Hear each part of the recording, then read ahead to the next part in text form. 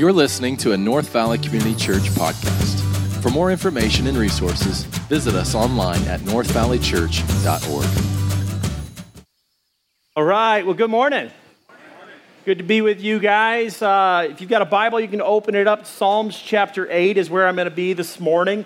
My wife and I just got back from a trip out in Flagstaff. We got a camper, had our maiden voyage. Everything went good, so surprisingly enough.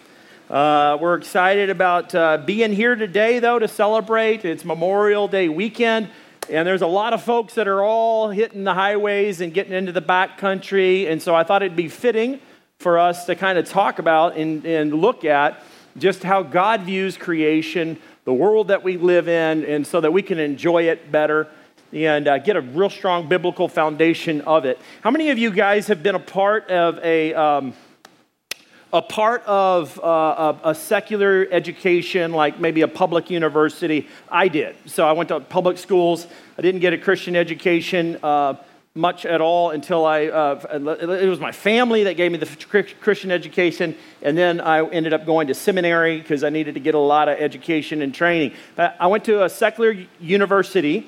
Raise your hand if you went to a secular university. So probably taught evolution, right? So today what we're going to do is we're going to look at one of the Psalms that absolutely refutes the idea of evolution. And again, for just a memory's sake, to re-jog your memory, if you forget what evolution is, a guy named Darwin kind of created the concept. It spread like wildfire. It was the idea that basically some particles collided and spontaneously created the living cell, and over millions of years, life has evolved, and now we have human species.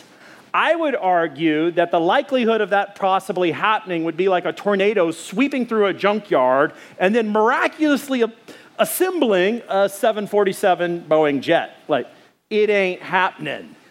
So that's basically evolution theory is what we'll see. And some of you guys have perhaps some really good arguments and ideas. And so what I'm going to cover today is just going to be a broad overview with some specific truths about helping us understand how God views the world that we live in and a Christian worldview on the world that we live in, specifically creation.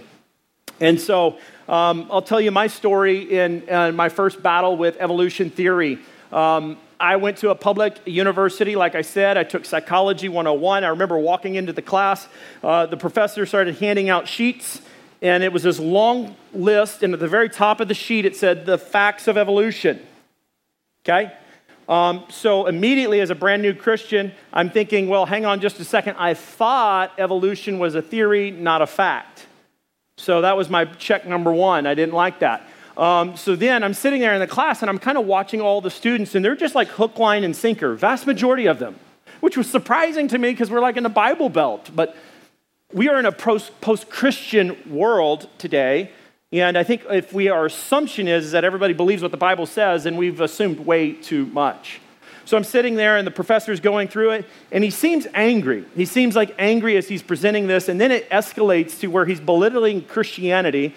He belittles Christians and calls it oversimplistic, says things like the Bible's a legend, a fairy tale, myth.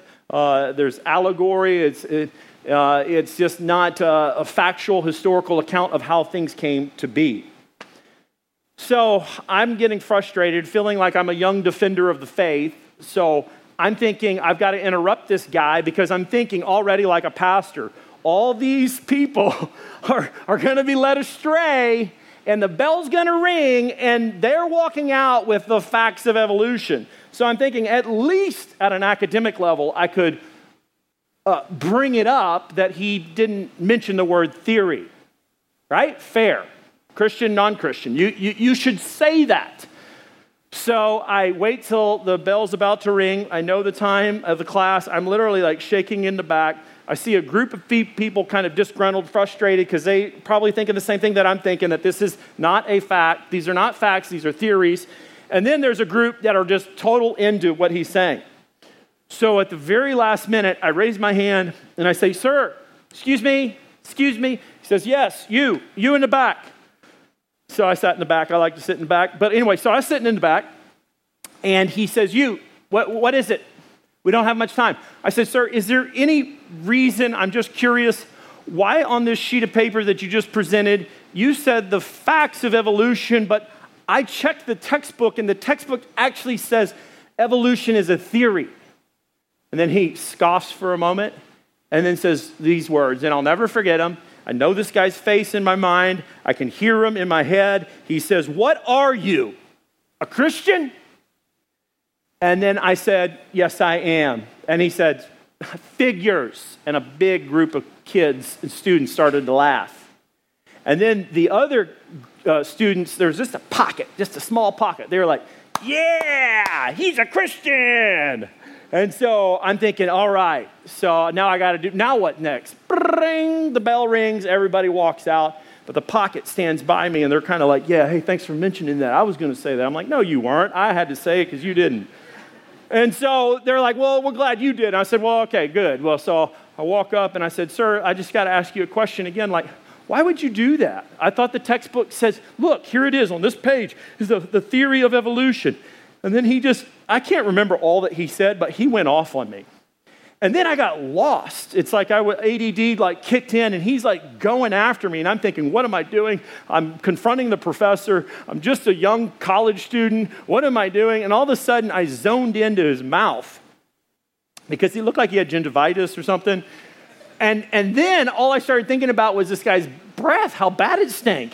And he's just going off on me, and I'm just like looking at his teeth. And then I'm thinking, 2 words, Tic Tac, Tic Tac. He needs a Tic Tac. And I'm thinking, I got Tic Tacs in my bag, you know. And in evangelism training, I learned early on, like if you're going to share, you know, like when you're sharing with people about stuff, you get close and all that stuff. The evangelism training of reaching out and doing ministry, you always want to share the word of life, but you don't want to do it with the breath of death. This guy had the breath of death. And literally, the bell rang, all the students leave, he belittles me, just disregards me, and then I walk out like a dog with a tail tucked between his legs. I felt whipped, and it drove me to study and investigate my faith. I made an emotional decision to follow Jesus Christ months before, and then I intellectually started to reconsider everything that I had been taught and believed. I came to Christ when I was 18 years old, and this took place approximately in my freshman year. And it really got me thinking, like, I need a more intelligent faith, besides pointing out that the professor said facts versus theory. And so today what I'm going to do is I'm going to challenge you to whatever piques your interest. I want you to dive into it a bit more in this coming week. And I would argue that any argument that it comes against this presentation I'm about to give you, the creation idea, you can find the truthfulness in Scripture played out and through inductive study as you intellectually engage this process. So here's why I'm preaching this. One, it's a personal passion of mine for you to embrace and understand the beauty of all creation, the mountains, the rivers, the trees. They're awesome. They're wonderful. It's a healing component. I really believe at the core of my being that when you get out, you can better come into the world. I think about Jesus and how he did ministry when he was overpressured. The Bible says is that literally he went into the wilderness and prayed and then came back recharged, refreshed, and ready to go. I think there's something there. Some of you are like, no, I'll just look at the mountains and the trees from my car and an air conditioner and look, and I'm good. But there's a lot of believers, and has been for hundreds and hundreds and hundreds of years, that literally recharge out in the wilderness and out in the outdoors.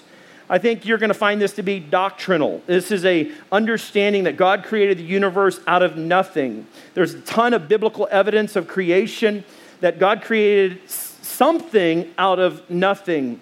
The Latin word is ex nihilo, and it means literally that God spoke and it came to be. And so what we're going to see is this idea of the psalmist David giving praise to God at how he created everything. And so Psalms chapter 8 is where we're going to look. I told you as this summer in the Psalms, there's a number of different types of psalm. Last week we looked at a testimonial psalm. This is a creation psalm. It's giving praise and adoration to God for his creation. So Psalms chapter 8 is where we're at. And the title perhaps in your Bible is How Majestic Is Your Name to the choir master according to Gittith, a psalm of David. What is Gittith? Gittith was a festival that they would have after the season of the harvest season of the grapes in the vineyards. And they would sing this song as a praise of like, God is good. Grapes have always represented kind of life and fertility and joy and celebration. And the vineyards were that. And for David, he would sing this psalm. And tradition has it where believers would sing Psalms chapter 8 after this harvest in the vineyards. And so here it is, Psalms chapter 8, verses 1. And we'll finish out the chapter. I'll give you a couple of points. He says this, O Lord, our Lord, how majestic is your name. In all the earth, you have set your glory above the heavens. He mentions the Lord twice. The first time he says it, he's saying his name. It's a personal name to the Lord. The second time he uses his name in the Hebrew, it is Adonai, and it means that he's sovereign over all of creation. And David's given thanks about how God's created everything. David, perhaps at this time, is an older man in his life, and he's looking back at his own life and seeing how God is just good and grand and over all creation. Verse 2, look what it says. It says, out of the mouth of babies and infants, you have established strength because of your foes to still the enemy and the avenger. What's he doing? I think David got outside to look in. He realized, he looked back over his life and sees the sovereignty of God, and then he sees the strength of God. And then he thinks about his own life when he was a young boy and he defeated that big giant named Goliath. He's seeing that God can use just the weak to profound the strength of the strong. And so David's kind of looking back over his life, and then he gets into the creation, and he looks specifically at the creation, and he's going to give praise. Watch this. Verse 3, he says, when I look at your heavens, the work of your fingers, and moon and stars, which you have set in place. It's really interesting to me. I don't know if you've been looking at the stars lately, but how many of you guys have seen those satellites that are flying through the sky right now? Elon Musk and SpaceX has been launching this stuff. I've been doing a lot of stargazing lately, and just every time I look up at those stars, I'm overwhelmed with seeing, man, God is powerful. God is big. And David's doing that. He didn't have the satellites ruining the view, but many people would love that view. But the psalmist is giving account and praise. Did you know that the sun is the largest superstar? It's 1 million times bigger than the earth. Imagine that, 1 million times bigger than the earth. That's what the sun is. It's 93 million miles away from the earth, and God made that. God made everything. All that we look at, all that we see, God made that, and David's looking at that. The sun is just one of, what's mind-blowing to me, is one of perhaps 300 billion, some would say 400 billion stars. And when you go outside, if you can see, you got to get outside a little bit of Phoenix, and you look up at the night sky, you can see perhaps 5,000 stars. To the naked eye, you could see about 5,000. But did you know that there's actually 300 billion? All you can see is about 5,000. There's many folks in the scientific community that have become believers, and because they're trying to understand how the world was created. It's a movement called the intelligent design theory. And Ben Stein did a documentary on the idea of intelligent design, moving into the universities and teaching that as an elective to the evolution theory, put the intelligent design theory.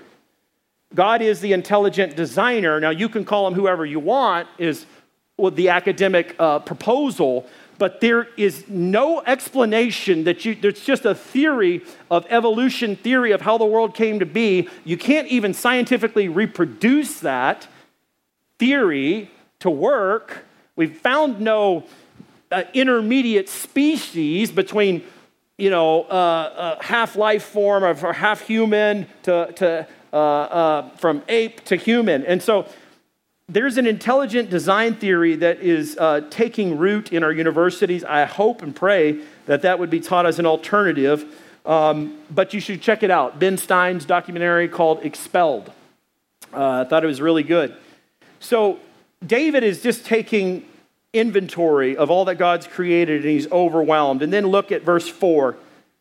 He says, "What is man that you're mindful of him? And the son of man that you care for him?" He uses two phrases to describe mankind. And he's overwhelmed perhaps by looking up at the stars and the moon and seeing all that, and he's given praise. And at night, many times in the evening hours, they would perhaps pick all the grapes and walk out there in the cool of the morning or in the cool of the evening, and this festival season would be going on, and this song would be on their lips. And verse 5, he says, "Yet you've made him a little lower than the heavenly beings and crowned him with glory and honor." What he's doing right there is he's esteeming that mankind is over all creation. He is male and female. They're the cream of the crop. They're the best of all creation. Verse 6, "You've given him dominion." That word is like responsibility, authority over the works of your hands. You've put all things under his feet. All sheep and oxen, and also beasts of the field, the birds of the heavens, the fish of the sea, whatever passes along the paths of the sea. There's dominion that mankind has, and this echoes what Genesis says in the very beginning, that we're to fill the earth, to multiply and be fruitful, and then to subdue all that is in it. Mankind has a responsibility in creation that you don't dominate, but you have dominion. You have a responsibility, a stewardship, call on your life to take care of and to look at and enjoy all that God has created. Verse 8 closes with the idea of the Lord's majesty. He says, "O Lord, our Lord, how majestic is your name in all the earth." I think at the end of the day, sometimes when we get out, we realize, man, God's big, God's powerful. And then your heart can grow in worship because of how good and how great God is. Three things I want to point out. Number one is that creation is distinct from God, yet dependent on him. Number one, creation is distinct from God, yet dependent on him. This is a doctrinal idea that I'm going to present to you. There's three common ways for you to view God in the world that we live in. There's multiple ways, but I'm going to give you three. One is the idea that the world, the material world, and all that exists, this is it. There is no God. We just have the world. Oftentimes atheists believe this concept. This is it. Enjoy as much as you want. Make as much money as you want, because nothing exists after this. That's a very materialistic world. So you just live life as much as you want, enjoy it, and then after that, it's over. There's another theory of the creation theory, and that theory is that God created this world and all that is in it, has an active and a present relationship with the world, and he is the creator, and this is the creation. This is a biblical view. And then there's a third view of what's called pantheism. And pantheism is basically God and the universe are kind of intertwined together, and there's good and evil in the universe, and everybody has access to the good and evil. And so this is where you get movies like Star Wars. This is where you get like Lion King, these ideas of good and evil. The challenge is with pantheism is that God has no distinct personality. Because God is no longer holy because of the evil in the universe. And you and I see evil in the universe. We see the injustice, we see the hate, we see the crime, we see the hurt. And so if God and the world are one, that's a pantheistic idea, then God must be evil, right? God must be, he's unpredictable. And then the importance of human personality is lost in this goal of blending with the universe. And so I think about recently in years past, I've traveled up to Sedona and seen the New Age movement and interviewed folks that are very involved in the New Age movement. And they would argue that there's power and divine force in the rocks, in the trees, and there's healing. I mean, Sedona is one of the hottest places in the world for the New Age movement. And so there's very much this pantheistic idea interwoven into our culture, even in the Native American world. And the thinking and the belief system is there's worship of the sun, there's worship of the different creatures and the trees and all this stuff. And the Bible presents a very different view where it's not all just one, but God is distinct over this creation, is actively involved in the creation, and loves his creation. And to get that confused will really mess you up. I remember one of our first outreaches my wife and I did when we moved to Phoenix around 2010, and then we got going and we started the church in 2012. We were at the apartment complex right behind Fry's Electronics on Thunderbird. Really nice apartment community there that we enjoyed. It was kind of a interesting neighborhood, but there was a lot of Indian folks that were, I guess, Hindu. And so we didn't know who would come. We threw this big party in the clubhouse, and we thought, we're going to have an awesome outreach. And so we thought we were going to reach a lot of young families. So anyway, long story short is my wife and I decided we're going to make a taco dinner because it's the Southwest, and we're trying to be, acculturate and have some good fun. So we start serving all the tacos and all that, and we form this long line, and everybody comes in, and they're predominantly Indian folks, and from India. And they're probably working in Discover and MasterCard and different tech companies and stuff around the valley. And some of them were very fluent in English, and then some of them didn't have a very good English at all. And so we're serving everybody. And I remember standing in the line, and I watched everybody go through, and they were all skipping the beef. And I remember thinking, why are they skipping the beef? They got lettuce, they got tacos, sour cream, they got the salsa, they got everything, but they skipped the beef. And so I pulled one guy aside, and I said, hey, can you tell me why everybody skipped the beef? Because that's the best part.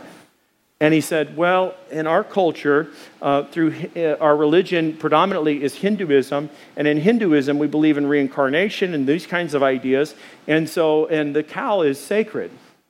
And you killed the cow. And I thought, oh, that's not good. And he said, and basically you're telling them to eat the sacred cow. And I thought, oh, that didn't work. And so in this idea, there is this importance for the Christian to understand that creation is distinct, yet it is dependent on God, but it's different. So we worship as believers the Creator, not the creation. So we can freely eat cheeseburgers in the name of Jesus. So some of you are vegan. You can be vegan for the glory of God. You can be whatever you want. Plant-based, you can be a meat eater, whatever you want. You can do it for the glory of God. Number 2, I would say, is that creation is all for God's glory. God's entire creation is intended to give glory to God. When you walk to the Grand Canyon, that's a testimony that you should say, God, I give you glory. It's powerful. It's beautiful. You created this. And you see the green and the trees. Why did he make it green? I don't know. But he chose to make it green. He spoke it to existence and it came to be. And so God's entire creation is intended to testify to his greatness all throughout the scripture. It's that we should look up to the mountains and see the beauty of it and give praise to God for how he made it. We should look at the stars and be in awe. We shouldn't worship the stars. There's something inside of us that's telling us there is a creator. That's actually what won me over to faith in Jesus Christ, was seeing the power of creation and thinking, man, there's got to be a creator, and I think his name is Jesus. I'm going to give my life to him. And then creation is for God's glory. God did not create the universe because he had to. He created the universe as a free act for you and me to enjoy and then to see it and to give him glory. God is the creator, and he created this planet that we live on, the universe in which we live in, as a free act. God created the universe to take delight in, so he enjoys it. He loves to see us enjoy it. And he created you as the top of all his creation. In the Genesis account, it says that he created all these things, and then he created male and female, and he says these, male and female, are very, very good.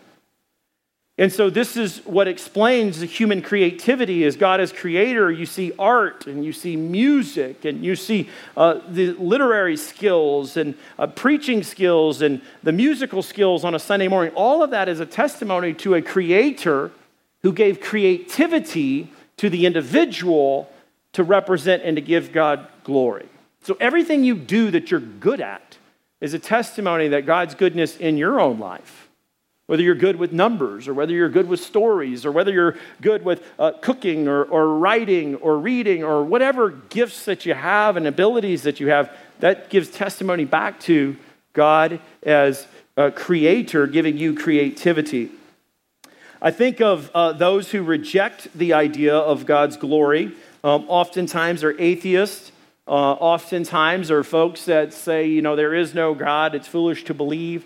But it's an interesting argument to go back to those individuals and perhaps say, well, do you know how Charles Darwin, the founder of this concept of the evolution theory, do you know what happened in his own life? Darwin, as an individual, was a believer at some point in time. And there's record to indicate that in his last hours on his deathbed, he changed his mind. I did some research this week, and I want to read it to you. From a reliable testimony, it may be assumed that Charles Darwin returned to the Christian faith of his early manhood. Lady Hope visited him one afternoon in England. He was almost bedridden for some months before he died. And sitting up in bed, he held an open Bible. "What are you reading?" Lady Hope asked. He said, "The Royal Book, I call it. Isn't it grand?" Darwin answered, and Lady Hope mentioned about creation. "Well, what about creation in the early chapters of Genesis, Darwin?" And he seemed greatly distressed and had a look of agony that came over his face. And he said, "Well, I was a young man. I had uninformed ideas. I threw out queries and suggestions, wondering all the time over everything, questioned myself, and to my astonishment, those ideas took like wildfire. People have made a religion out of them." And then he added, "Listen, I have a garden outside this window. I want you to speak tomorrow to the people there that are gathering." She said, "What should I speak about?" He said, without hesitation, "Christ Jesus." He replied and added in a lower tone, "and his salvation." Is that not the best theme? I want you to also sing some hymns. And then he added, "And would you leave the window open so that when you guys are singing, that I could hear and I could join along?" See, I think life tells the truth over time. And the Bible says is that every single person on the planet is going to have to give recognition to God. That every knee will bow, every tongue confess that Jesus Christ is Lord. The glory is His. And oftentimes, right, through near-death experiences, that's when people turn from unbelief to belief. I think that we look at creation and all that is in it, and we say it does reveal God's glory. But last, it reveals something also for us specifically. It reveals that creation is for our good. Creation is for our good. Everything that's created in the world around us is created for us to enjoy. At the end of each stage of creation in the book of Genesis, God saw what He had done, and He said, "It is," help me out, "good." He created the light and the expanse and said, "It's good." He created the waters and created the land, and He said, "It's good." He created the birds and the fish. He said it was good. And then at the end of it, He creates male and female and says, "It's very good." And so, even though we live in a world, material creation, where there's now sin in the world, still, the material creation is still good in God's sight and should be seen as good by us as well. This is actually what the Apostle Paul challenged those in the New Testament in 1 Timothy. You can read about it where 1 Timothy chapter 4, many believers are starting to abstain from all these different foods and drinks and these different calendar events and all that. And Paul's saying, quit trying to divide everything. There was this thing called Gnosticism where people are trying to separate spirituality from the material creation. And if we have an improper view about creation, things get all confusing. And so the world, even though there is sin and sin entered the world, and there is still a lot of good, a wonderful good. And everything good that you see, you should enjoy, and you should say, thank you, God, for that. When you have a cup of coffee in the morning, you should remind yourself, for those of you that love coffee, say, thank you, God, for this. Or you eat a donut, and it's sweet and tastes good. Maybe not eat too many donuts, but you have a donut, and you taste it, and you say, God, thank you for that sugar. Thank you for that taste, that sweetness. It reminds me of your fellowship. It reminds me of how good you are. Everything he created is good, even despite being sin in the world, and this could free us from the false ideas of asceticism that sees the use of enjoyment of material creation as wrong. I think, for example, I'll take one element of creation and show you different views about it. And I'm going to use wine as the example because this psalm actually is very much, the idea is that this psalm would be sung through perhaps the festival or the celebration of ending the harvest season. So let's take, depending on your biblical or theological view, creation is for our good, could determine what you eat and what you drink. If the Bible says that all of creation is for our good, then let's take wine, for example. Wine is alcohol that's been fermented and has an alcohol, an effect, and if you drink too much of it, you can get drunk, and the Bible says that's not good, you shouldn't do that. But let's just take three different views of alcohol. One view is that alcohol is evil because so many people ruin their lives, they get drunk, they say things they don't mean to say, and so alcohol is evil, and everybody who drinks alcohol, maybe they're not evil, but they're participating in evil. That's one view that believers hold to. There's another view that says, no, alcohol is not evil, but everybody should partake in it with moderation. So, and they quote verses like, well, Jesus turned water into wine, and, the Bible doesn't say, you can't have alcohol, but that you should not get drunk. So this is the moderationist view. Enjoy alcohol, but don't get drunk. Then there's the third view over here that says, well, alcohol is not evil, and I don't want to use it in moderation, but I choose to abstain. I just want to abstain for my personal choice. And here's what I would say at this church. This is what we believe the Bible most clearly reflects, and I think I could argue it all day long. It reflects this choice, you can abstain, or this choice, moderation. But to go so far and to say, well, that is evil, you can't do it, and anybody who does it is wrong, then there's a problem. Usually the prohibitionists were burned because there was a terrible abuse of the creation, a terrible abuse of the wine, terrible abuse of the alcohol. The Bible teaches us that creation is for our good, and everything that we have should be used for the glory of God. So here's what the Apostle Paul says. Listen, whatever you eat, whatever you drink, do it all for the glory of God. So you have a responsibility in life of man, God, I thank you for this creation. I thank you for what you've made. I thank you for this food. I thank you. And that's why it's a great idea even to pray at a mealtime and say, Lord, I thank you for this. This is wonderful that you've created people to be able to cultivate and ship produce and these meats and these vegetables. I want to give you thanks for that. I think the psalmist David perhaps was holding up the grapes and saying, Lord, thank you for your blessing on us. Thank you for the sky. Thank you for the moon. Thank you for the vineyards. Thank you for the people. Lord, thank you that you've been with me. Thank you you've been sovereign over my life. Thank you that you are my strength. You're my hope. You're my blessing. And so I want to encourage you as we close out today is to remember that creation is for our good. And God's created so much for us to enjoy. And so I want to close us in prayer, and then I'm going to invite the worship team to come on up, and we'll continue in our service. Let me pray. Heavenly Father, I thank you for creation and all that you've created. I pray, Father, that we would look rightly to your word and make informed decisions on how to live. And we thank you that all you've created is good, and it's all really, Lord, for your glory.